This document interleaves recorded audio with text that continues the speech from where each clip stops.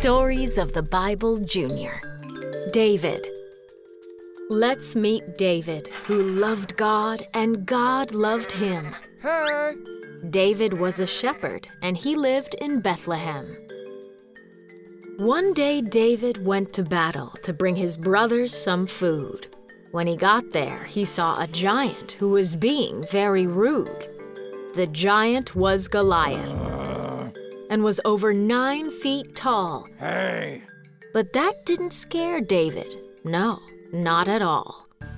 David said, "Who does this giant think he is? I'll take him out." King Saul said, "You're only a boy. You don't know what you're talking about." Wait! David said, "I have killed lions and bears with my rod. Besides, this giant is no match for God." David grabbed 5 smooth stones from the stream. Goliath laughed. David's outmatched, or so it would seem. Roar! David put the stone in his sling and sent it Goliath bound. It hit Goliath in the head, and the giant fell down. On that day, David defeated a giant with a stone and a sling.